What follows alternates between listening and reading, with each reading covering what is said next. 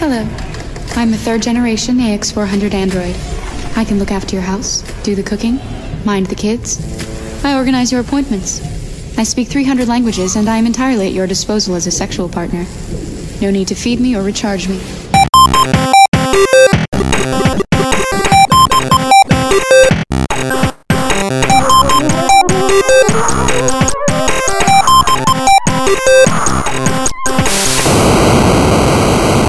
Hello and welcome to Lapsed Gamer Radio. I'm your host, Stuart Neal, and this is your Lapsed News update for the week commencing the 5th of September. Tonight we'll chatter a little bit about the games that we've been playing recently, and we'll touch on a few news stories of note. Joining me today are Kev and special guest Connor McCurvey, also known as @VDJom on Twitter. Hello Connor. Hello. Hello Kev. Hello. So Connor, this is your first time guesting on the LGR podcast? It is, yes. Thank you for having me. That's quite alright. We are running a little bit of a skeleton staff at the minute due to people being busy and quite a few people being off on leave, which we don't know how they got that past LGR, HR, but for whatever reason they were all able to book it off at once. So tell us a little bit about yourself, Connor. I've been gaming since I was 5. I got my first computer. I got a Commodore Plus 4, and that pretty much hooked me into playing video games. So I'm rapidly approaching 40. Absolutely adore video games. I grew up playing mainly Commodore stuff, so I had a Plus 4 and then I had an Amiga. I had various Sega consoles in between, so I had a Master System and Mega Drive, and then I became a Sony pony and jumped on the PlayStation train, and I've kind of been riding that ever since. So yeah, I am one of the writers and podcasters for joypadandme.com.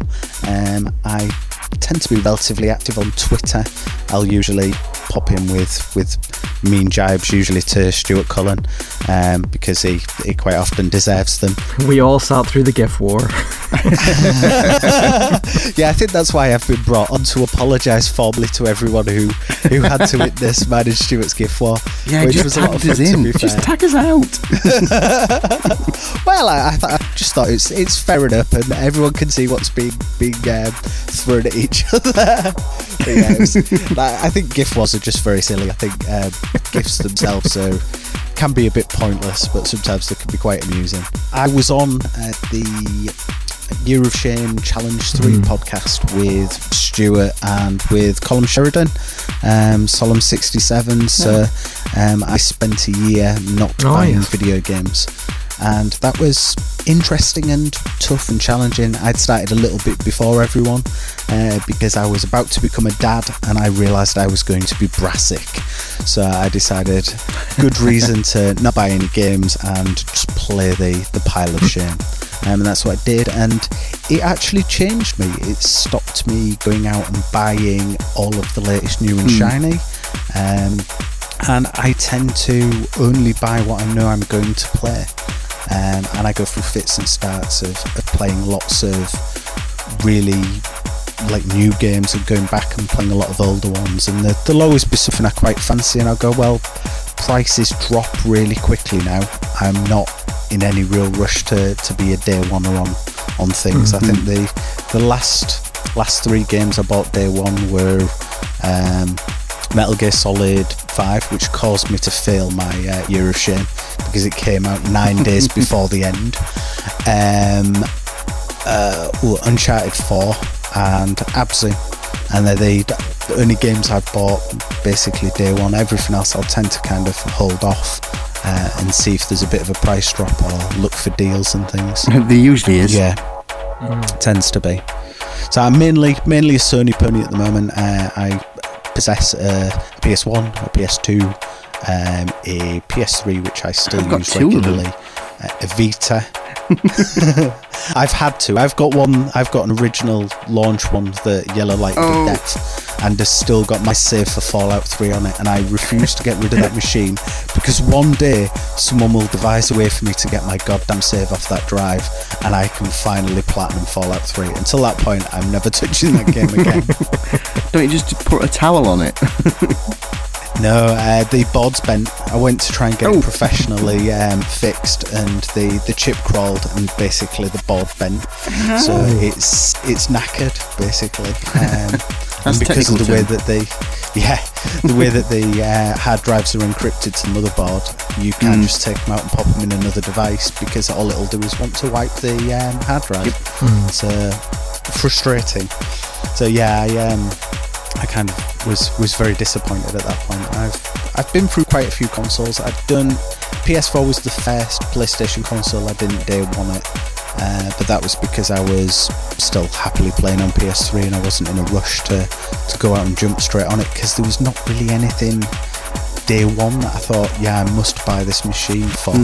So I kind of held off and waited until after the Christmas. I think Infamous Second Son was the reason I bought my PS4. It's weird because I was always a 360 guy, on that last generation. I still having PS3 in background, but really didn't give it much hammer. And it seems to have hit a bit of a renaissance now, whether it's because of PS Plus, and there have been lots of top quality titles out for it. I don't know, but now I've got two of them and they're both hooked up to a terabyte drive each. Oh, nice. But I think it's really hit a sweet spot now, and I've played in PlayStation 3 probably more than I ever have. In this last couple of years, it's had more hammer than it has in the last 10. I think you bang on. I think PlayStation Plus, because I own all three consoles, it's really great value for me, because it means I get something on all of them. And yes, there's generally something I've already had, but there'll quite often be new games that I didn't know about, or games that I've been waiting for and then suddenly it'll appear. I don't know whether I cheated or kind of bent the rules a bit, but because I was writing for Joypad and Me, I was getting a lot of review copies of games, so I maybe didn't buy anything during my year of shame, but I did end up getting quite a few games for review. God bless technicalities. Yeah.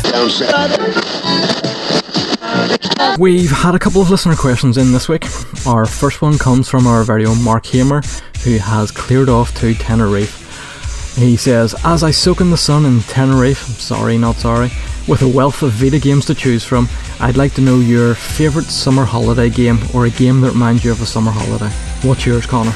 There's one game that reminds me, it wasn't quite summer, but I managed to get Metal Gear Solid 2 a day early, because I was going on holiday the day of release, and I managed to go and blag my copy a day early from HMV where I pre-ordered it. And I do remember starting it and thinking, actually, do I really need to go on holiday? Yes, it's all been paid for. But that was in the March, so that wasn't really a summer game. Summer holiday game? I'm not sure. I do remember spending a summer playing SSX Tricky, which again is not very summer holiday, but I do remember opening the door after an all-night session with a few friends, and it being bright sunshine outside and being the equivalent of snowblind because of staring at white on the screen, and then stepping out into the sunlight and being like, I think summer I don't tend to play quite as much, because usually it's not the most conducive for video games consoles, because it tends to be a bit too hot, especially the more modern ones. I'm a bit concerned that it'll take off with how fast the fans spinning some of them now. What about you, Kev? See, I'm quite the opposite to Connor. I tend to try and hide away from the sun as much as possible. That, holy water and garlic. I would probably say the one that seemed to take a lot of time was a game on the Atari ST called Midwinter. That came out in about late 80s, early 90s. I think it were 89ish. But yeah, I remember playing that all summer long. It was this was probably the last time I played a first person. It was like a role-playing game, an action role-playing game, where you had to go around this island, this snow-covered island, and take over bases. And you were like an agent, and you had to try and trek from one place to the next. It was really good and really involved, but absolutely rock hard. I was going to say, what is it with you and slightly obscure games? I'm still doing it now.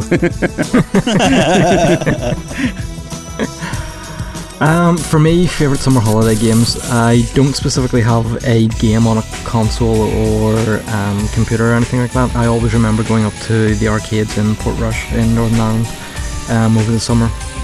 So it was playing things like Street Fighter 2 or X-Men Children of the Atom, and even having a go on things like Silent Scope or some of the Terminator games or Time Crisis.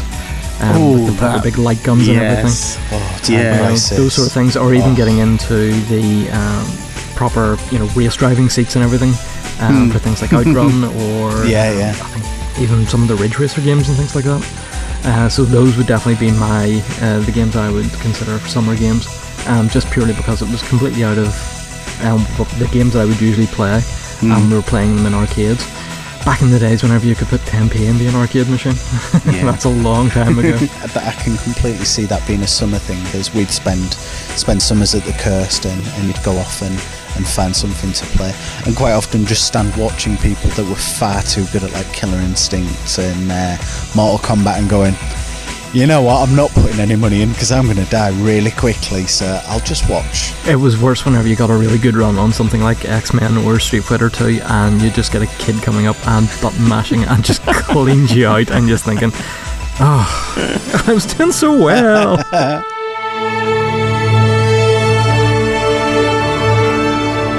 Our next question comes in from our friend of the show, Jack Smith, at Chronogenesis on Twitter. There's a lot of great games coming out over the next few months, and I was already struggling with working out what to buy before the recent Nintendo Direct added a whole load more games to the calendar. With this in mind, how do you decide which games are must-buy and which are destined to sit in the ever-expanding wish list? Kev. Trust you. I would say I would probably wait on everything. There's only a few games that I will actually add to a wish list and go out first day and buy. I've done Grand Theft Auto last 3. I've done day ones and always special edition them. Just Cause, always first aid that one. But other than that, I'll tend to wait until they start turning up at my local CEX and see how many copies start turning up as well, because usually that's a good indication of how shit a game is, because if you give it about 3 or 4 weeks and they've already got about 400 copies, you know it's not one to touch. Or it's very, very short and very much not worth the full retail price. Yeah, exactly. Then you get these stuff like Star Wars Battlefronts, where there's shops that have just got shelves chock-a-block of it now. I'm sure of it, because nobody's playing modern it. Equivalent of FIFA, where you can go into Game or Kex and pick up like last season's FIFA for like 50p, because they've got thousands of the damn things. You just can't get rid of them. Pouring them in your bag whether you want it or not. Look, we just don't want them on our shelves. Just take them. No, you can have it back. Honest, I don't want it. For myself, for sort of deciding which games to buy, again, I usually go sort of by a little bit of reviews, a little bit of word of mouth and what have you. Sort of following so many people that are into games and what have you on Twitter, you usually get a very good idea about what games that are coming out are going to be your sort of games, because of the people that you follow and the similar tastes and things like that. And I always have a wish list on Steam that I every so often add to and sort of wait until the sales and things come out. At the minute, I just don't necessarily have the free time or the disposable income to necessarily buy games brand new whenever they do come out, so I do just tend to wait a little bit. And for my upcoming birthday, I've got Hyrule Warriors on the Wii U, which has been out for a good while now, but has dropped down to £22 in Argos, which is sort of the nice price point for me, in and around £20. Especially for Wii U stuff. Yeah, exactly. And with the new Nintendo Select range on the Wii U as well, which now includes Captain Toad and Mario 3D World, they're definitely at the right price point to jump in on those, because they're fairly well regarded, and being Nintendo first party games, they rarely come down in price before that. Certainly Mario 3D World seemed to be in shorter supply than most games, and certainly seemed to be sitting above £30 on Amazon and a lot of other sites and things like that. So For me, it's definitely a wait and see, but still get slightly excited for people who are going to get a lot of the new games on day one and things like that. Certainly, listening to Mark and Stuart and even Adam talking about things like Overwatch and No Man's Sky. It's really nice to see the enthusiasm for the games coming from them, and again getting an appreciation of whether or not they are going to be your sort of games sometime in the future. That's it. I think we've probably learned more about what we want just doing this podcast than we've ever had before. Yeah. What about yourself, Connor? Tomb Raider, and that's because I didn't have an Xbox. I had no intention of buying an Xbox for Rise of the Tomb Raider. I really enjoyed the reboot. I thought it was fab. I thought they did a really good job with it, and I'm excited to see where they continue with that. I'm curious about the fact that it's got VR with it. I probably won't be getting VR anytime soon, but it's nice to have that option there. But I tend to pick games based on developers I quite like.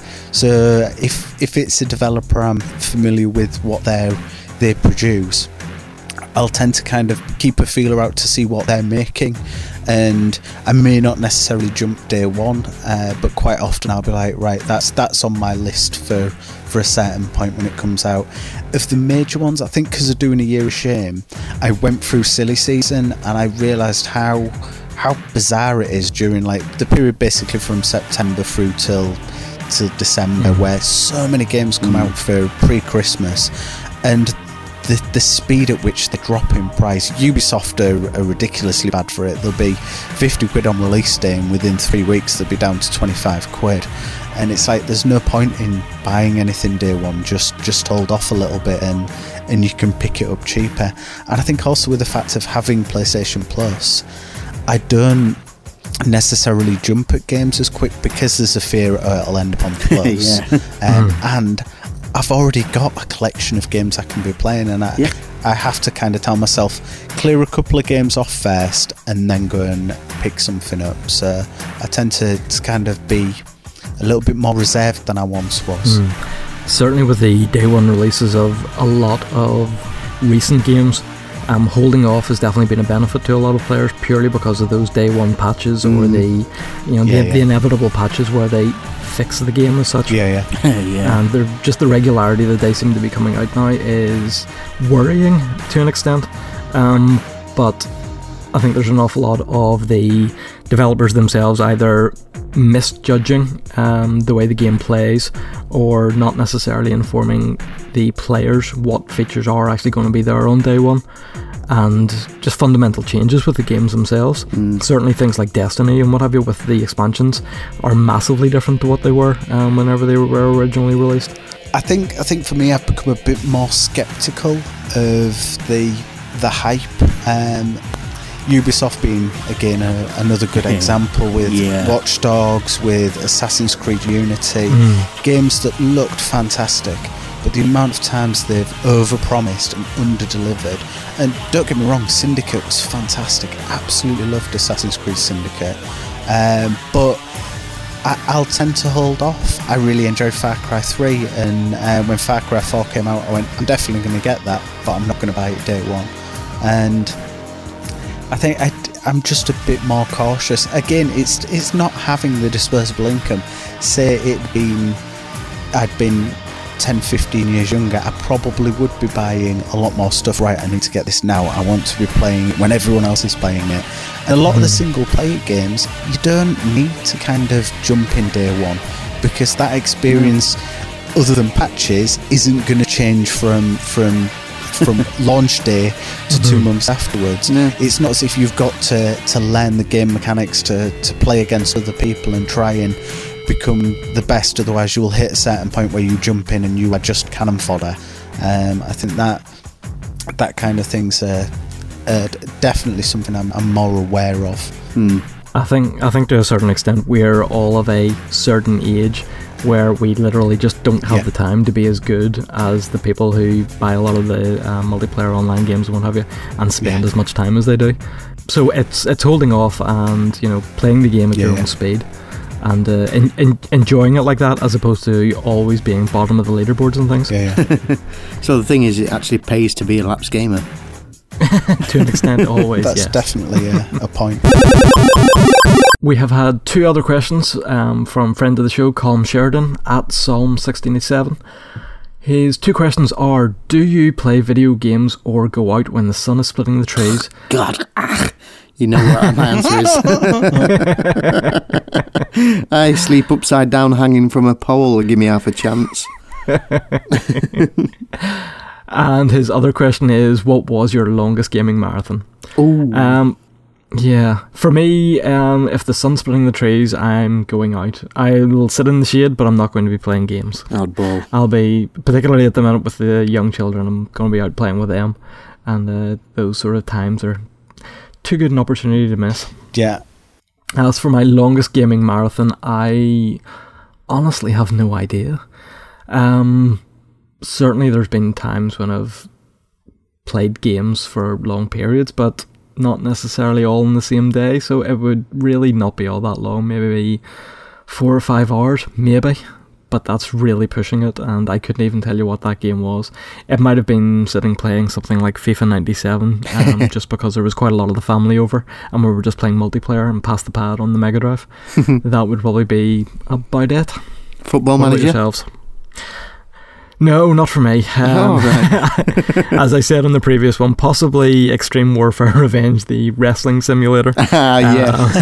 The spreadsheets. But again, that's a game that you can just sort of leave on and dip into and out of while you're doing other bits and pieces. Not necessarily one that you need to be keeping an eye on all the time. What about you, Connor? I've got nearly 2 now, so we've been tending to get out and enjoy the sun, but we live in Britain, so the sun appears very rarely, and you have to rush out and get the most of it whilst you can. I spend 8 hours a day sat in an office staring out of the window looking at the sun thinking I should be out there, not in here. So when it is out and I've got a chance, I do tend to go out and play. With regards to longest gaming marathon, I did Extra Life for Joy-Con and me a couple of years ago. So we did the 24-hour playing, and we did it at a video games cafe in Liverpool that sadly isn't there anymore. But they had loads of retro consoles and stuff, and there was quite a few of us there. But I'd had to set off quite early to get there in order to help set up. So I think I'd set off at about 7, and I'd played on the journey to Liverpool, and I finished playing about 26 hours after I'd started. So I'd done like an extra 2 hours for a 24-hour gaming marathon. So yeah, that was that's my longest one, and I'm not in any rush to do it again because it's knackering. Well, that extra 2 hours, you were just looking for a save point, weren't you? Yeah, that extra 2 hours, I was just like, I'm not going to sit on this train and be bored. I've got my Vita with me. I'm just going to play something. What about your gaming marathon, Kev? I think every game seems to be a marathon with me. Just a ridiculous insomniac, so when I do lock onto something, it's just a case of, I can play this for the next 3 or 4 days straight. I think the last time, the one that I remember the most was probably Grand Theft Auto 4. I took a fortnight off so that I could actually be there for the launch. Got there, midnight launch, played. By the time I'd gone back to work, I'd finished it, and I'd started again, doing it all through again. I think it was the first 4 days I didn't sleep at all, and just by the end, when I did finally sleep, I was just going around Liberty City. I know every nook and cranny. I could tell you straight off the bat where all the pigeons are, for instance. It's insane. I know that place better than my own neighbourhood. So it's probably Grand Theft Auto 4 for me. There's been other mammoth ones, but that's the one that really kicks in because that was when I was starting to see shapes around me and I'm thinking, wow, this is getting a bit wild now. That's probably the best time to stop playing.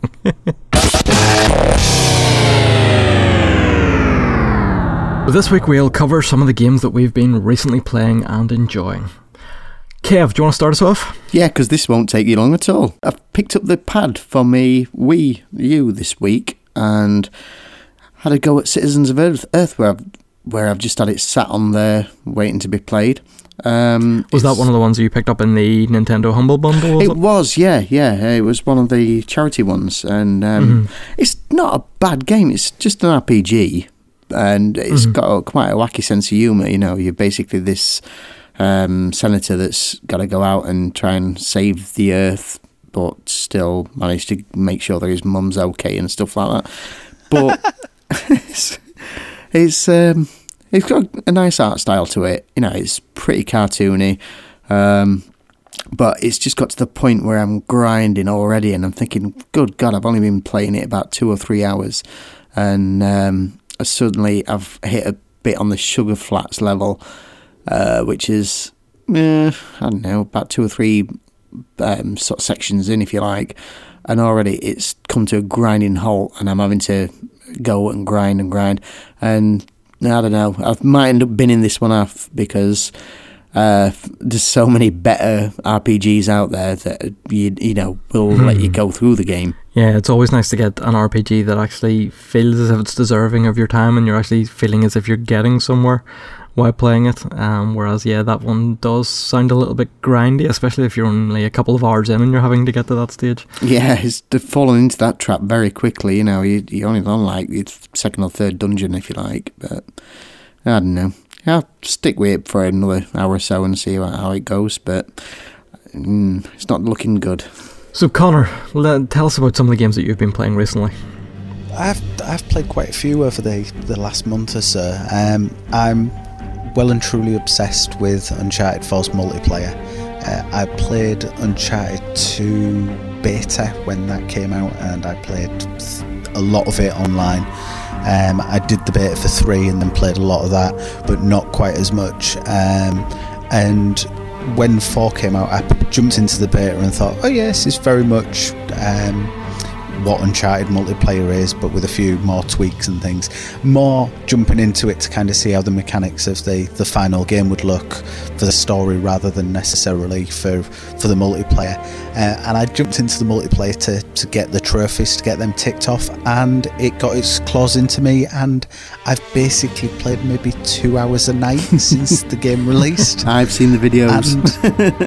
And yeah, I'm posting regular little clips upon YouTube and on Twitter, and I love it. I absolutely love it. They've just released, or they're just in the process of releasing the second DLC patch, but unlike a lot of older games, I know a lot more recent ones are now giving DLC away for free, and you buy it with in-game currency, so it doesn't fracture the user base. And they've done the same with the first batch. You had to earn relics to open up the extra perks and the extra costumes, and they've modified that system in the latest patch pre the second DLC batch to come. And basically you now earn relics for just competing in a match, because originally you only got 10 relics for winning a match and nothing for losing. So to open up the DLC items, there were 3,000 relics a pop, so it took a fair whack of playing to kind of open up all these relics. And you get daily challenges, so it's usually like a weapon that you've got to get a number of downs with that weapon, or you've got to use your sidekick a certain number of times. And they're relatively easy. You can stack a maximum of 3 at a time. So I've now moved more to kind of playing it every other day or every couple of days, so that I've got like 3 challenges to kind of hit and try and maximise those relics. But to go along with the release of the next DLC, which looks like it ties in, and they're adding a map from Uncharted 2, which was the village, which was the one in the old like Tibetan kind of mountain village that are like the coloured flags. And that was a great map on Uncharted 2, so I'm glad they're bringing that back. But they've added a new one, which, if you haven't played Uncharted 4, I don't really want to describe it because it's quite spoilerific. But it's really in keeping with the game. And the costumes that they'd added previously were all piratey themed, which was quite good. But I've tended to avoid those. But they've done a discount on the cost, so it's I think it's 2,000 now to open the DLC items rather than 3,000 relics. They've also changed the ranking system as well, so instead of it being because you can have ranked death matches, and as you progress through you score like XP, and then you end up with a qualifier match to go into the next sub-tier of that rank. So you start off with bronze, and then you go through silver, gold, diamond, and then I think it's masters, which is the final one, which I've never got close to. And I just keep playing and keep experimenting with the different weapons, and I'm not amazing, but I can definitely hold my own, and I really do like it. And it's a long time. I think the last time I had a multiplayer game that hooked me this much was probably the Assassin's Creed multiplayer, and I played hours and hours of that, and I absolutely loved it on Brotherhood, enjoyed it on Revelations. I think I played a bit of it on 3, and Black Flag, I just absolutely rinsed it. Good job Mark's not here. He could talk Black Flag all night. Yeah, he's a big fan of Black Flag. Love that Doesn't game. necessarily like any of the rest of them, but Black Flag he very, very much loves. I like it, but it's not an Assassin's Creed game. That's possibly why Mark does like it. I know, and I think a lot of people I've talked to have said it's an absolutely amazing game. It's the best Assassin's Creed game. And it's like, yeah, it actually probably is, but I really don't feel it's an Assassin's Creed game. But that's maybe for another podcast. Other than that, I've finally got I've started to introduce my son into video games, and there's no chance I'm sitting there playing Uncharted 4 with him because he's not even 2 yet, and I don't think it's age appropriate. So I'd picked up Abzu. It's the first game I've ever pre-ordered on PSN, because Flower is one of my all-time favourite games. And you can say, no, it's not a game, it's an experience. Well, that's fine. It is, and it's a wonderful experience. I love it. I think it's such a relaxing, different game in comparison to Call of Duty or Uncharted. And Abzu's by Giant Squid, who I think was one of the art directors from that game company that left to create Giant Squid.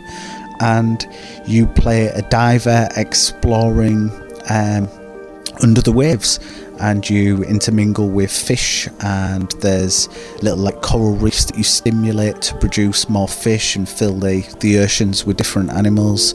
Again, I don't really want to kind of spoil anything with it, because it was such a lovely experience. It's only 2 hours long, but my son's obsessed with fish. We've got an aquarium in our city that we'll go to every couple of months, and he's just absolutely obsessed with fish.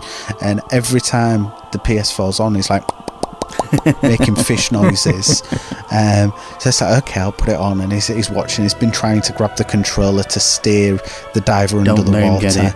I've got a 2-year-old and 9 months, and she's an absolute nightmare. I've had to buy her a DS just so that I can get my controller back.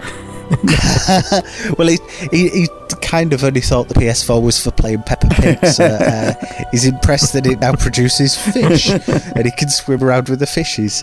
So yeah, he's been like really impressed with that, and it is beautiful. It's such another different paced game. It is really relaxing. It is going to be one of those games that I just keep going back to use as a form of relaxation, as a kind of almost like a meditation, to kind of just get into this world and swim around. And it's fairly linear. There's a little bit of exploration, but very much like Flower, there's a path that you are going down, and it hits a lot of the beats that Flower did. But it is beautiful, and the music's fantastic. It's really nice. Something different. I am a big David Cage fan. Even after Beyond Two Souls, which I thought was awful. I thought it was a nice idea with a dreadfully written story. I missed out on the first PlayStation game, which was Fahrenheit or Indigo Prophecy if you're an American. I never played it. It came out just, I think, as my PS2 died, so I missed out. And they've just released it as like a PS2 classic on the PS4, so it runs under emulation, and it's got trophies. Oh. And I like trophies. It has a platinum trophy as well. So I was like, yeah, excellent, I think I'll have to pick this up. So I basically streamed my first play over, I think, 5 nights, and uploaded it to YouTube, and it's really good. I think if I'd have played it on the PS2, I'd have been blown away. because there's certain aspects to it are really, really clever. You've got like a fear meter, or like a tension meter. So as you do certain things, your character's stamina or fear kind of drops, and they become more and more stressed to the point where they just break down. You can see where a lot of Heavy Rain came from, where a lot of Beyond Two Souls came from. If you don't know, the game starts off with you in a public toilet in a diner, and you are possessed, and you kill someone, and you have to decide what you're going to do. So you can hide the body. Typical game opening. Yeah, that's it. So you can hide the body, you can just try and disappear out of the diner, you can try and wash your hands and kind of clean the area up, and it becomes an exploration of why has this person done this, and it was really good. It does kind of go a little bit crazy, and there's a few flashback bits. Yeah, actually it goes very, very crazy. It's certainly channeling the Wachowskis at one point. Nice. It feels very, very heavily Matrix influenced. There's a lot of Simon Says style bits, which if you like a game that is basically 90% QTEs, this game is for you. But you've got to push the sticks to match the corresponding like Simon Says patterns to kind of do certain things. And at one point you end up playing basketball against one of your colleagues. You end up trying to avoid big giant digital bugs that you're kind of hallucinating. There's all sorts of weird and wonderful bits in it, and it's actually quite long, and it was good. It was an interesting experience. I'm definitely excited for where Detroit Become Human goes, mainly because I share a name with the lead character in that, so that's it's always good when you get to play a game with your name. So yeah, I liked it. I definitely put it above Beyond Two Souls for an experience. Story is bonkers, but it's quite well done, and I could definitely see myself going back and making different choices and seeing kind of how the story unfolds if I play it differently. I think David Cage games in general do come in for an awful lot of criticism, but to a certain extent, at least him and his development team and what have you are actually trying new and slightly different things outside of the mainstream. I think they've influenced a fair bit though. I think if you look at the Telltale games, I think they've come from that place as much as I think the Telltale games a lot of them are influenced by the old pick your own adventure novels. They definitely seem to be influenced on that idea of it being an interactive movie, an interactive story, and it's squarely placed on the narrative. And David Cage does do mundane very, very well. That adds into the reality of the world, because life isn't running around jumping over chest high walls shooting people in the face. Quite often it is going to your fridge and pouring yourself a glass of milk, and it does do that very, very well. I think sometimes his storytelling's absolute bobbins, but I do think he's got something right. I just wish he'd get someone else to write his stories and concentrate on making because the one thing I've complained about a lot of games, and my biggest criticism of the first Walking Dead was, yes, it felt like my experience, but I think the end result was the same for everyone pretty much. All these little paths all led to the same point, whereas I think the David Cage games feel like all those little paths do have an influence, and they do start to compound to a point where you end up with a very, very different conclusion. And I love that about games. I like being able to talk to someone who's played the same game. I know when I first played Heavy Rain, one of my best friends at work had been playing it, and he had a very, very different outcome, and we kind of talked about what choices we made and how we got on. Until Dawn I played just after Christmas, and that is the best David Cage game never made by David Cage. It's fantastic. I highly recommend that game. It's fabulous. But yeah, I like it. I don't get time to sit and watch movies in the same way I used to, so playing something that's kind of an interactive movie that doesn't necessarily require me to have the fastest trigger fingers is quite a good thing to do. I've only played Omicron, the Nomad Soul, and Heavy Rain, and certainly I never got around to finishing Heavy Rain, but I will at some stage. And yeah, it's again, it comes down to the experience of playing it, not necessarily the gameplay. And as you say, there is something about each of the sort of set pieces and things within those games that definitely makes them stand out. You know, certainly people will always be talking about David Cage games, or at least have an opinion on them whenever you bring them up, which is probably an awful lot better than not having an opinion at all on a game whenever it gets mentioned or even remembered. To an extent, and he put David Bowie into the Nomad Soul, so I can't complain. And the only other game, and I've only recently started it, is The Unfinished Swan, which is very, very odd. I played a little bit of the demo on PS3, and I think I played it with the Move controllers on PS3.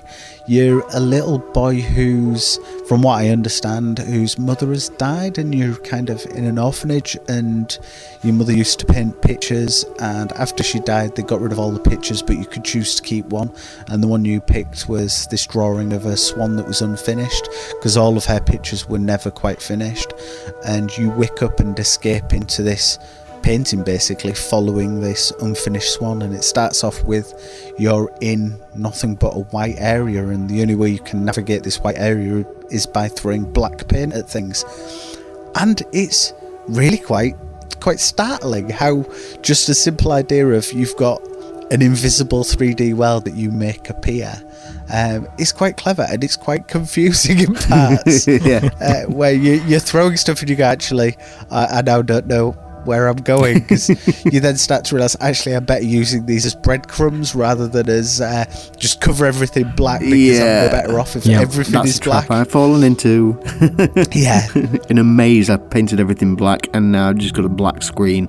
I ain't got a bleeding clue where I'm going. But that's got quite a nice progression through it, and it's an experience rather than necessarily. There's no real score. There's more of a sound design. Score as in it's tally to get. It's more atmospheric, isn't it? It's strange. It's a beautiful and relaxing game to play as well. Definitely. Yeah, you never feel rushed to make your way through it, and you can spend as much time sort of looking round as you like. So even sort of finding little bits and pieces and then throwing the paintballs on it to actually see what is there is just lovely. And it's the things that surprise you whenever you actually hit them with the paintballs and you go, that's quite good. It might be a statue, or a little bit of a painting, or suddenly hit a frog. You get that sort of labyrinth effect, thinking, right, that's a completely blank wall in front of me, I can't go anywhere, and yet you throw the paintball at it and you suddenly realise, oh right, okay, so that's an actual door and I can get through there, sort of thing. It's a fantastic little game. Because the mechanic could get very old very quickly, and they do start to kind of amend it as you go along, and it explains that you're in this kingdom with this king that basically decided to make everything white, and then realised actually maybe we should put some shadows because people keep tripping over stuff. And it's really clever. I really like the way that it's telling the story, and that the way it's pushing you forward is you are trying to catch this unfinished swan, and there's his little gold footprints that are laid about that you kind of use as a way to kind of work out where you need to go and where to navigate. But yeah, I'm enjoying it. I don't know how long it is. I think I'm coming up to the end of chapter 2. But it's nice. I think it's something a bit different. It's another one of those ones that I can just sit and not be stressed and just kind of dip in and play through and get to the end of. This week I've been reasonably busy, so I've mostly been gaming just on mobile. One of the games I've been playing is Reigns, which is the newest game from Devolver Digital. It is available on mobile devices and is available on PC as well. To an extent, it is it's an RPG with elements of Tinder. What?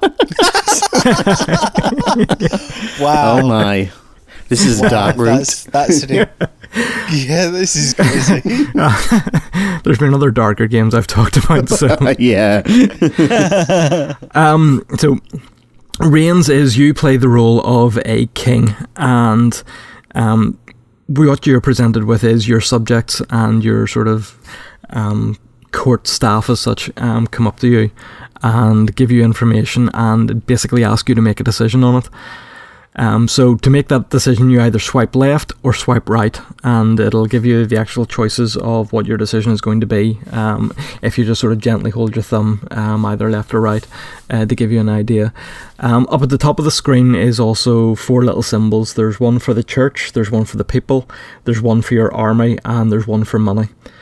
So you'll have little dots for each decision that'll sort of hover over those, and those dots mean there will be an influence on one of those. The main goal of the game is to try and keep your reign going for as long as possible, and to do that you have to make sure that you're keeping the church, people, army and your financials happy, and making sure that none of them reach their maximum and that none of them reach their minimum, otherwise that'll be your reign over. That's really clever. So it's a balancing game. You've got to kind of balance it's a very, very clever game, and the dots, you'll either get a small dot, which will mean it'll be a small change, or you'll get a big dot, which will mean it'll be a big change, but you don't know which way that change is going to go. You have to guess, you have to look at what the levels are currently and go, well, will a big change sort of, put me in the danger area, or, will a big change boost me up and keep me a wee bit safe, depending on what the decision is. There's different little stories within that, within each reign, and depending on the different people that are added to your court as such. You get a white witch, there's a doctor who wants to perform different experiments on people to develop medicines and things. He also wants to try and make gold as well. They're trying to keep the church happy, so they're wanting to possibly give money to the Pope, or to keep the people in check. There's your executioner, who seems to get very annoyed very quickly, particularly with the court jester. Who wouldn't? I know, who keeps popping up every so often and providing just random stories about how he accidentally broke the catapult while playing tennis with the local giant, and you sort of go, you what? Or go away, or so you have to try and make a decision based on what they're telling you. There'll be a fortune teller that'll pop up. You get to talk to your dog, so you can either just tell him to sit, or you can sit and play with him. If occasionally I sat and played with him, and he eventually led me into a wood and showed me some mushrooms, and I then decided to eat the mushrooms. Oh, here we go. I bet that made your decisions interesting. That did, yes. Well, that's the thing.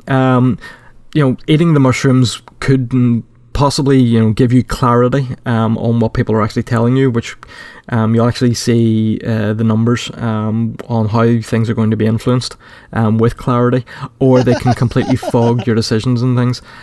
So sometimes the characters themselves are sort of very stylistic and simple, but on the mushrooms and what have you, you'll get sort of little elements of rabbits appearing in their features and things like that, or other animals and things. It's just so well put together. I think my longest reign so far has been about 40 odd years, which was quite good going, considering some of the other ones I've done maybe 5 years and died just because of really bad decisions and things. So what kind of time frame does that click over for 40 years? How long are you playing it for? That would be no more than about 5 minutes. Really? In reality, yeah. Playing the game is very, very quick. So is it lots of very fast It is, yeah. decisions? It'll literally be about maybe three lines of text. And, do you want to sort of marry the princess of a neighbouring kingdom, yes or no? You swipe yes, then, your the little markers and what have you on your influences will go up. If you decide no, then they'll maybe go down, and then you'll be on to the next little bit of a story. Some of them will maybe be a little bit longer, and they're sort of spinning a story for you and asking you to make maybe a couple of decisions, or trying to keep your attention for whatever reason. You occasionally run into a fortune teller, and so you can just, on the first one you can just tell them to clear off and you'll go, or you can keep sort of following on and you'll maybe get a little bit of information that might help further on down. But then the further on down that you go listening to a story, the more it'll cost you whenever you actually get an answer as such. So is it a different experience each time? Do the quest lines kind of change, or is it very much this is how it starts, and you can there's a way to win it in the end, or is it more random than that? To an extent it's a little bit random, although you will get the sort of same sayings and what have you coming up time again through the quests. For example, a neighbouring kingdom or whatever has developed an awful lot more wealth and what have you, so do you want to make a peace treaty with them, or do you want to go to war? So that one will sort of come up every so often, but there are little quests or little storyline arcs for you to complete within that, and then they seem to add more cards or storylines into your actual deck of cards. So as you progress and complete those little quests, you will get sort of more and differing stories for your next reign or the one after that, and so every story that you have developed will then carry over into the next reign and may randomly be picked.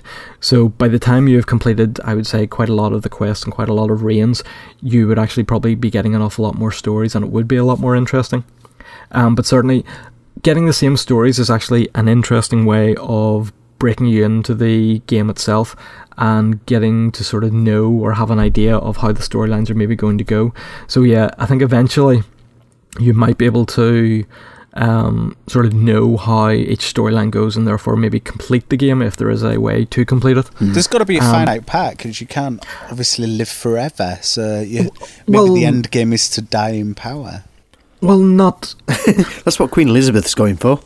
Yeah. Well, you see, it's actually a continuous timeline, so technically once you die in one, then you carry on as your heir, or the next in line. So you do. So the court staff all seem to be the same and what have you. But no, you do carry on. Each of the quests carry on each of the storylines that are in your card deck as such, and will then be there for the next in line to the throne. And so you keep going that way. So I think you start off somewhere in around maybe 1000 BC or whatever, or 1000 AD.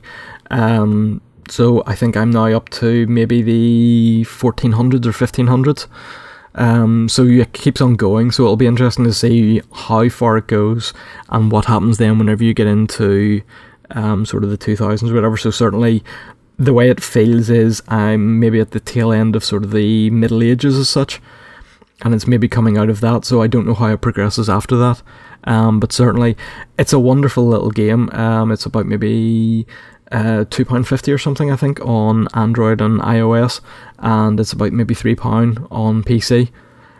So yeah, a very, very good little game, and certainly Devolver Digital are a fantastic little developer group. I really like Devolver's stuff. I'm looking forward to Mother Russia Bleeds, because I really liked the look of that. Reminds me a bit of Splatterhouse and Streets of Rage.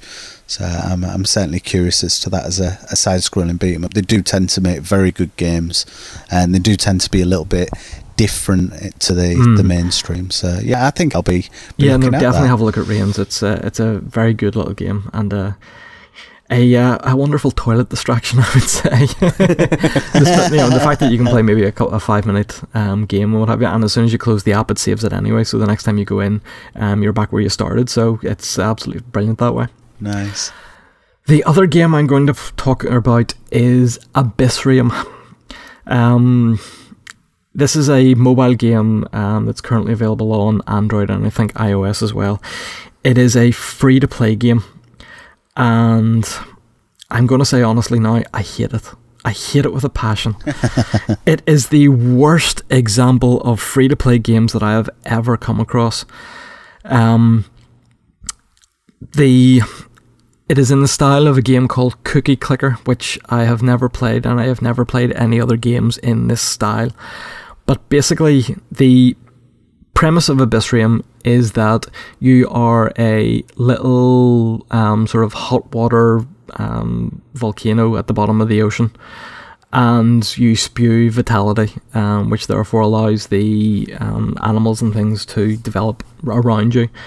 But to get the vitality, you can either wait a certain period of time, or you can sit and tap on the screen of the phone. A lot of people complain about, things like Gone Home or Anna and what have you just being walking simulators, or it's not a game. Abyssrium, and I'm guessing the rest of the games in that sort of style, are not games. Abyssrium is a terrible example of a supposed game not giving you, or just having complete contempt for your time. It includes, of course, DLC. Well, not DLC, sorry, microtransactions. Oh, shocking. Yeah, of course, which, go from maybe £1 or £2 all the way up to sort of £60. What? Yeah, exactly, for basically gem packs, which basically speed up the game. Oh, Jesus. So as I say, the premise is that you, sort of over a period of time, or by tapping, you build up vitality. Using that vitality, you can either level up your little volcano, or you can start adding things like coral or fish to your sort of little area of ocean.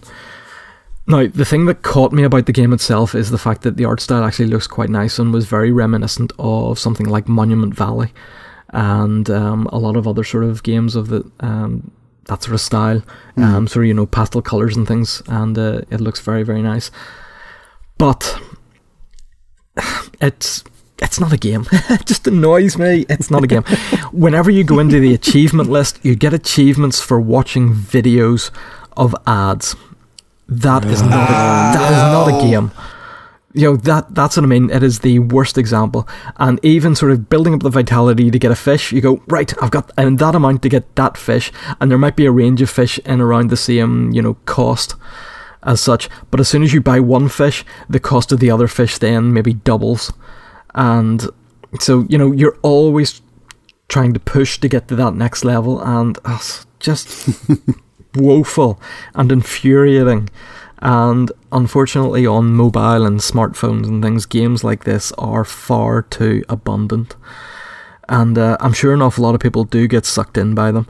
One of the other very annoying things is that to earn vitality, what you can do is you can take pictures of your fish that you've created as such.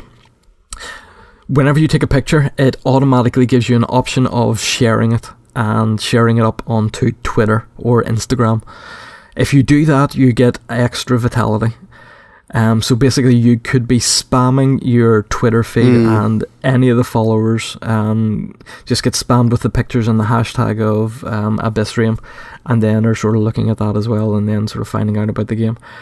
So basically, yeah, it's woeful. You're advertising for them, basically. Yeah, basically, yeah. And it's like just pyramid selling. just pissing people off, basically. Yeah. And it is just the worst example. And I was just on the Google Play Store there just before we came onto the recording, and it is actually now one of the featured games up on the front page, which is just terrible. And the really annoying thing is, whenever you actually go into the reviews of it, there are so many people giving it 4 and 5 star reviews, saying they absolutely love it and they absolutely love spending time with it, etc. And even whenever, I know, it's just mind-boggling. Even whenever I tried to find a bad review of it, just sort of through a lot of gaming podcasts or websites and things like that, everybody seemed to be sort of giving it either middling to good reviews, and that's worrying about the state of reviewing of games these days. Is there an option to kind of buy the game so you don't end up having to watch the adverts and spam things? And because some games do give you the option to just basically unlock the game. Is that completely gone? That is completely gone. I could not see that in the game itself. There was only the option to either buy gems or buy maybe a special edition fish pack or something like that. God. That would maybe give you access to other certain fish, etc. And some games are free to play, and you get the certain amount of the game, and they don't charge you or anything like that. You might get the odd ad, but you have enough fun playing the game that you go, actually, I'm going to give this developer a couple of pounds because this is an enjoyable experience, and just to pay that extra little bit to get rid of the ads, but I'll keep continuing playing the game. Something like that is brilliant. And there are a number of those games on the mobile stores and things like that. That's the old shareware model that I grew up with on the Amiga, where you would end up with basically a glorified demo of the game, and you would pay a little bit more and you would unlock the full version of it. And that's very much what the mobile world has kind of taken on. But Mm-hmm. then the whole idea of, no, you don't have an option to buy it, you can just be nickeled and dimed. It goes more towards the idea of the coin op rather than the shareware model. The idea of, just keep pumping quarters in, just keep pumping your 10p's in. We just want your money. That's basically what it is. And for something like Abyssrium, the fact that you're just sitting tapping on your screen, and I'd noticed that certainly the battery on my phone, whenever I was doing this, was decreasing rapidly. So it was very noticeable. Maybe not quite as bad as playing Pokemon Go, but you're out and about, you're using your GPS and you're using your data signal and what have you with that. But with this, you're not, and I just don't see the fun in it. Particularly whenever they keep upping the stretch goals as such, for your costs and things like that. I just don't understand that. Basically, Stu, you're the little boy that stood there going, but the Emperor, he's naked. Basically, yes. I'm saying about the microtransactions and buying a pack of gems for, £70 odd or whatever. And yet there are games, like the Square Enix Go series on the mobile series. Amazing. There's Deus Ex Go, there's Hitman Go, and there's Lara Croft Go. Each of those is £4 on the mobile platforms, and they are so much more worth your time and your money than a lot of the free-to-play games. And a lot of people would maybe look at the £4 mark and go, that looks a little bit pricey for what is basically just a smartphone game. But in reality, they will probably get an awful lot more fun and an awful lot more playtime and a level of satisfaction from those games. And an actual game. That you're just not going to get from something like this. So that is my little rant. This is very unusual for you. I know usually I'm very, very positive about the games that I play. But no, in this case, I just wanted to vent.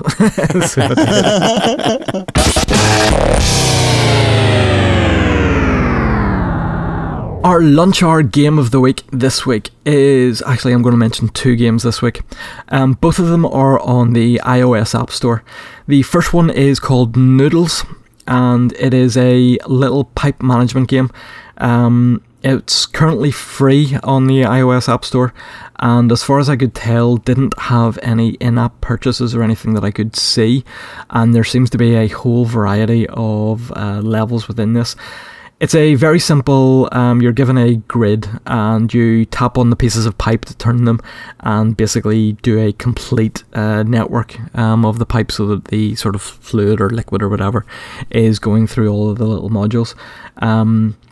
The squares themselves look to have there was a 5x5, 6x6, 7x7, etc., and kept going up. I'm nearly over halfway through. There's 100 levels in each of those little grid options, and I'm about halfway through the 5x5 levels at the minute. And I had a very quick look at the 8x8, and it actually, instead of going sort of in from a square style pattern of moving the pipe pieces around, it actually moves to a hexagon piece. So you're actually having then more options of where the actual connectors and what have you are going. Just a lovely little game to while away, maybe 5-10 minutes. Each of the levels, it gives you a time count and a move count whenever you finish the level. So each level can be done in maybe 30 odd seconds or whatever, and in around sort of 30 to 40 moves. And it'll give you like a 5 diamond rating on each of those, so you can go back and play them. But there doesn't seem to be, you can go back and play them if you want to get all 5 diamonds, but there doesn't seem to be any what's the word? There doesn't Reason? seem to be well, yes, there doesn't seem to be any incentive to go back and get all 4 of them. It just automatically moves you on to the next level that I can see. So certainly a lovely little game to while away some time. Downloaded. The other game. Can I ask, is it Pipe Mania? Yeah, that's what I'm thinking of. Pipe Mania. Basically, yes, you're just turning the little blocks to get a sort of a full flow. Changing the colour of them so that there's a full flow sort of going through the whole system. And I can't play those types of games without getting flashback of playing millions of them in Bioshock when hacking machines. I still get the shakes whenever I see that kind of pattern come up on screen. the other game I want to talk about is called Hocus. It is currently 79p on the iOS App Store, and it is basically Escher drawings of cubes in different shapes. Ooh. And you move a little cube around the sides of this, and using these sort of different perspectives, you have to get the little cube from the starting point to the little end point of each of the shapes. Because it's Escher, it obviously has that sort of very warped perspective.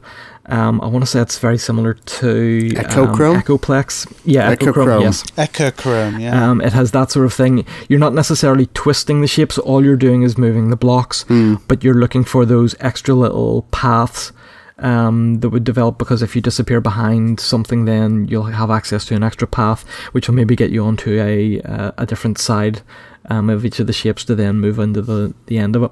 Again, 79p, there was 60 odd levels, and 60 odd levels plus, actually, because they're adding more levels and even some user created levels onto the end of it. And again, a lovely little game that is completely worth your time and your money.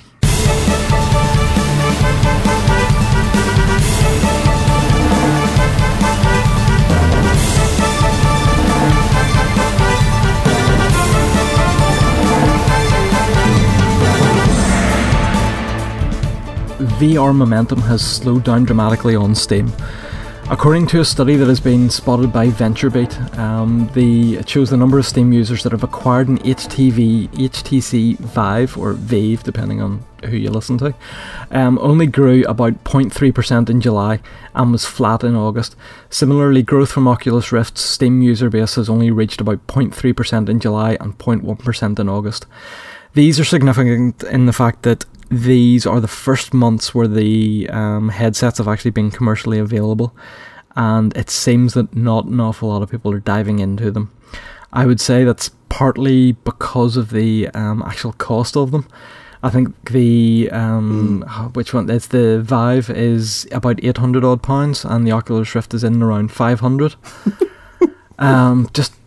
They just seem like ludicrous price points. So they do. It's also the fact that the PCs that you would need to be fairly beefy.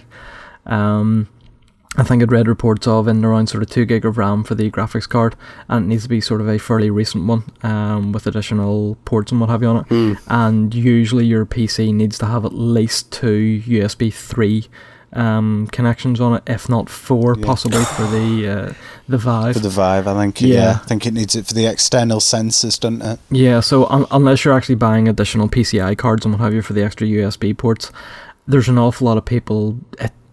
It's just way out of their league. They actually either purchase this or even have the kit and the hardware they actually run on it. What you'll see is it ends up being bought a lot more by companies to develop ideas. So it'll end up filtering into potentially teaching software for doctors and things like that, and for 3D rendering models of engineering parts and things, so they can be explored and exploded and tested and things like that. I think you'll see that's where you end up with a growth. I think the commercial market for gamers is not as big as they seem to think it's going to be. That's where the Kinect started to disappear to. PlayStation Eye did the same as well. Yeah. It went off and ended up being used for all sorts of stuff Dev because kits. of the technology that was used within it. Because it worked with a PC, you could use it to create all sorts of weird and wonderful concepts that weren't necessarily thought of by Microsoft or by Sony originally. Yeah, it mentions just at the bottom of the article that Sony's PlayStation VR launches next month. And Google are still hoping to launch their Daydream, which appears to be a VR headset potentially for PC or other ones. Of course, Google already have their Google Cardboard for their mobile phones and things like that. And you've got Samsung with their Gear one VR. as well. Yeah.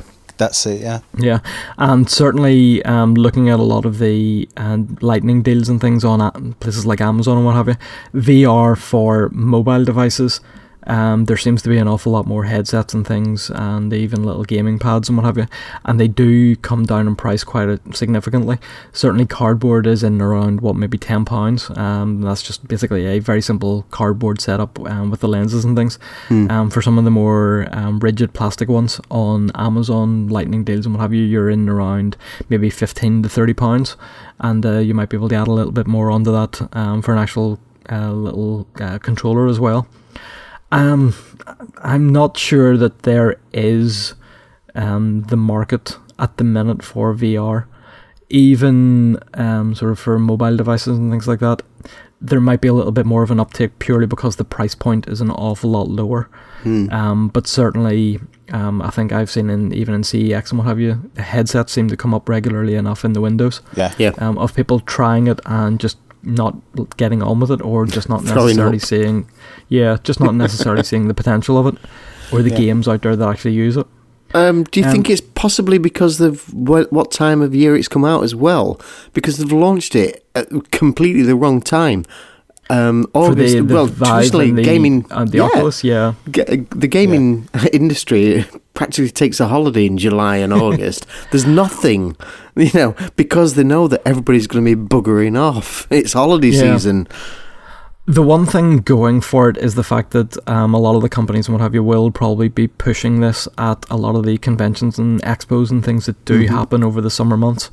So it may be that they are hoping to get an awful lot more sales, possibly leading into Christmas. I think with people maybe having the money, or potentially putting this on, Santa lists and things like that. I think the issue is people have to try it. It's so hard to sell. Yeah.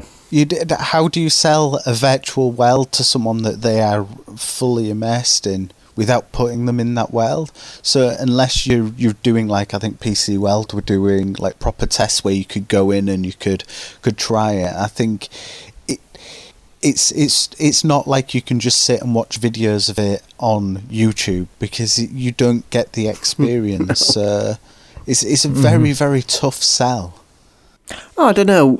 Going back to the 70s, ITT advertised their TVs by showing you a Native American chief on your TV and going, "Look at that. Doesn't that look better than your telly?" And everybody was sat there going, "Oh yeah, that's much better than my telly that I'm watching that through." That's true. But it's the 4K stuff at the moment where they're going, "Look at these 4K trailers, they look amazing." I'm watching it on YouTube at 720 at burst. I'm sure it does look amazing. I think one of my issues with the whole VR thing is the technology at the moment is still tethered. You still have big, long, trailing cables, and if you're immersed into a world, nothing says I'm not immersed anymore than stepping too far over and disconnecting everything and just be staring into blackness.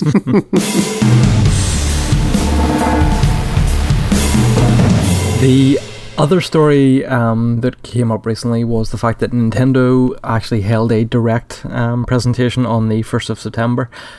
It was mostly focused on 3DS, but there was an awful lot of stuff that came out of it.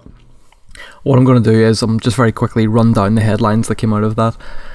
On 3DS, there is a new Pikmin game coming out. They are porting Super Mario Maker and also Yoshi's Woolly World over to that as well. There's also a new amiibo to go with Yoshi's Woolly World, which is a little yarn Poochie. There was a little bit revealed for Pokemon Sun and Moon, including Alolan Rattata and Special Z moves. Mario Sports Superstars is arriving on the 3DS in spring 2017, which has a range of different sports, including baseball, which I think surprised quite a few people. Oh, Pikmin, God, no, again. I've still got that to play. Yeah. Picross 3D Round 2 is out today, or was out on the 1st in North America, and will hit Europe on the 2nd of December. Animal Crossing New Leaf is getting a large update. There are new amiibo cards, and there will be a mini direct on the way, with the mini direct confirmed for the 2nd of November in Japan. There are new Street Pass updates, which adds minigames and premium options for holding 100 hits. There is a demo of Yokai Watch 2, which arrives in North America soon. There are more features and modes for Mario Party Star Rush. Tank Troopers is reporting for duty on the 3DS this winter sometime. Rhythm Paradise Megamix demo is available on the European 3DS store now. And Shin Megami Tensei 4 Apocalypse and 7th Dragon 3 code VFD are confirmed for Euro Winter 2016 releases. That's a hell of a list. That's given Nintendo's directs have tended to be a bit sparse. This seems like a major dump of games that are kind of coming out. They had seemed to have been quite quiet. This seems like a big reveal of games. It's also a massive push for the 3DS, potentially in the lead up to it being replaced by whatever the NX turns out to be. Yeah. So it'll be interesting to see whether or not this is the last hurrah for the 3DS, or whether or not there will be more support for that and game support for that going forward, possibly March. Yeah, I would say like PlayStation did with the Vita, but their last hurrah was the launch. Yeah. Sony seem to be saying less about the Vita than they are the PlayStation Slim at the minute, which is a lot more worrying. That's fantastic. That perfectly sums it up. Yes, we are vaguely aware that we might be releasing a new console. No, we've no idea what a handheld console is. No idea. There was a little bit of good news for any Wii U owners from the Nintendo Direct as well. The Legend of Zelda Skyward Sword is out now on the Wii U eShop, as is new Play Control Pikmin, and it's on the Wii U shop as well. These are both the Wii ports, but it's nice to see that they are at least being carried forward and can now be experienced by people without having to go into the emulator within the actual Wii U itself. And potentially, I'm guessing then would also allow for off-screen play on the Wii U gamepad. Legend of Zelda Skyward Sword probably does work better with the motion control, so it'll be interesting to see how that actually plays on the Wii U gamepad. Pikmin is Pikmin. Pikmin's lovely, and everybody should go out and buy it anyway, because it's just such a great Wii game. The other news that covers both the Wii U and the 3DS is the fact that Hyrule Warriors and Hyrule Warriors Legends now has Phantom Hourglass and Spirit Tracks DLC, which are currently available. Also on the Amiibo side of news is there are a new set of Legend of Zelda Amiibo confirmed for December release.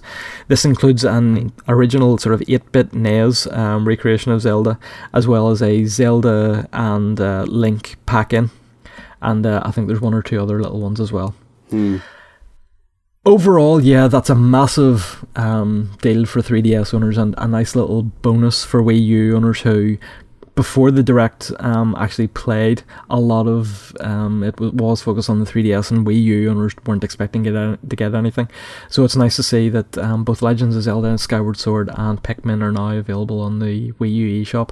It's a small consolation for a console that is loved by the people who have it, but is very, very much on life support in the commercial sector. The thing about the Mario, we were all quite excited about that. The Mario Maker coming to the 3DS, thought that was going to be incredible, and then found out that there was no online support. There was no online side to it at all.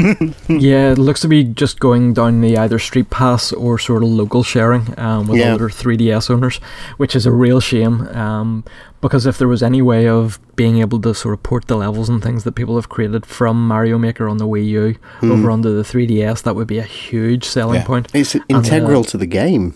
Yeah, a great way of just having downloadable content for that. Yeah. And I would imagine there'd be so many levels currently available if there was the capacity for being able to download ones that have previously been made for the Wii U. So it'll be interesting to see whether or not they implement something slightly different, or whether there's a way of downloading them from the Wii U possibly onto the 3DS. We will have to wait and see. It seems like a really big missed opportunity there. It does, doesn't it? Yeah. But it does The levels- sound very Nintendo. It does feel like, why have you not done this? They've got a history of this. In what meeting did someone not just suggest, you know what would be a good idea? We've already got hundreds and hundreds of levels people have created, probably thousands. You know what we could do is let people download those. Let them. They're there. It gives them examples of what they can make and lets them play for a lot longer. It's just They bizarre. take up kilobytes. They are Yeah. tiny, tiny files. It's just crazy. It's so bizarre. We had received a very nice email from Yenjay, who has recently picked up the show after hearing from me on my cameo on the Year of Steam show. He has already binged on the archive of LGR episodes. That's And, a lot of listening. yeah, that's good going. Especially, we were counting up earlier. We are on nearly 35 episodes so far this year. Plus the 4 that were released last year. That's not bad going. And he thanked us very nicely and for the game codes that we sent them. More game codes are available if anybody wants them. Check out the link that will be included in the Podbean notes or up on lapsgamer.com. But yes, he was very complimentary about the podcast, and I think we have definitely secured a valued listener within that. The other shout out we want to give to is to Kayla Perkins from Texas. This is going to sound really random, but our very own Andy Pitty is currently on vacation in Texas, and by some remarkable fluke actually ran into a listener in a bar in Texas. We actually Are you sure she's not his stalker? well Just clarify this. she could be, but that's a hell of a way to go to stalk somebody, to accidentally run into them in a bar in Texas. We have photographic evidence that this person is actually real and not just somebody that Andy's made up. I've still to meet somebody from my hometown that's ever heard of Laps Gamer. And yet he goes to the other side of the world and meets somebody in a bar in the middle of nowhere. Typical. Just bloody typical Andy. Yeah. Quick reminders, our next playlist game is Resident Evil 4. We will be playing this and we will be recording the episode sometime in October. We are also recording a Ballyhoo episode in October based on the Silent Hill films, which are Silent Hill and Silent Hill Revelations. God help us all. As always with our Ballyhoo episodes and our playlist episodes, we would appreciate any feedback that you may have on either the films or Resident Evil 4 the game. Send all communications to our lapsgamerradio@gmail.com email address. Contact us on the lapsgamer.com website or hit us up on the Twitter feed, which is @lapsgamer. If you really want to, you can also get in contact with us via the Laps Gamer Radio Facebook page and add yourself to the Laps Gamer Radio community Facebook group as well. I think that about covers it, and as always, look, you can send us questions, suggestions, feedback about the show itself. It's always nice to hear feedback, and ideally complimentary is preferable, but we also like to take any criticism. Sort of ways of improving the show. So you can find all our podcast episodes to stream or MP3 download at our Podbean web address, which is at http://lapsgamerradio.podbean.com. Also, please be so kind as to subscribe and review Laps Gamer Radio on iTunes. Check out Laps Gamer on our YouTube channel for additional content. We usually have bits and pieces up. Mark keeps adding little bits and pieces every so often, and Adam usually puts up any of his Twitch streams onto the YouTube channel as well, and they're always worth watching. Adam has started covering the Games with Gold and sort of going through some other games and what have you that he's playing recently. So remember, do let us know if you'd like to be on a future episode with us, and thank you very much for listening, and goodbye. Bye. Hasta luego.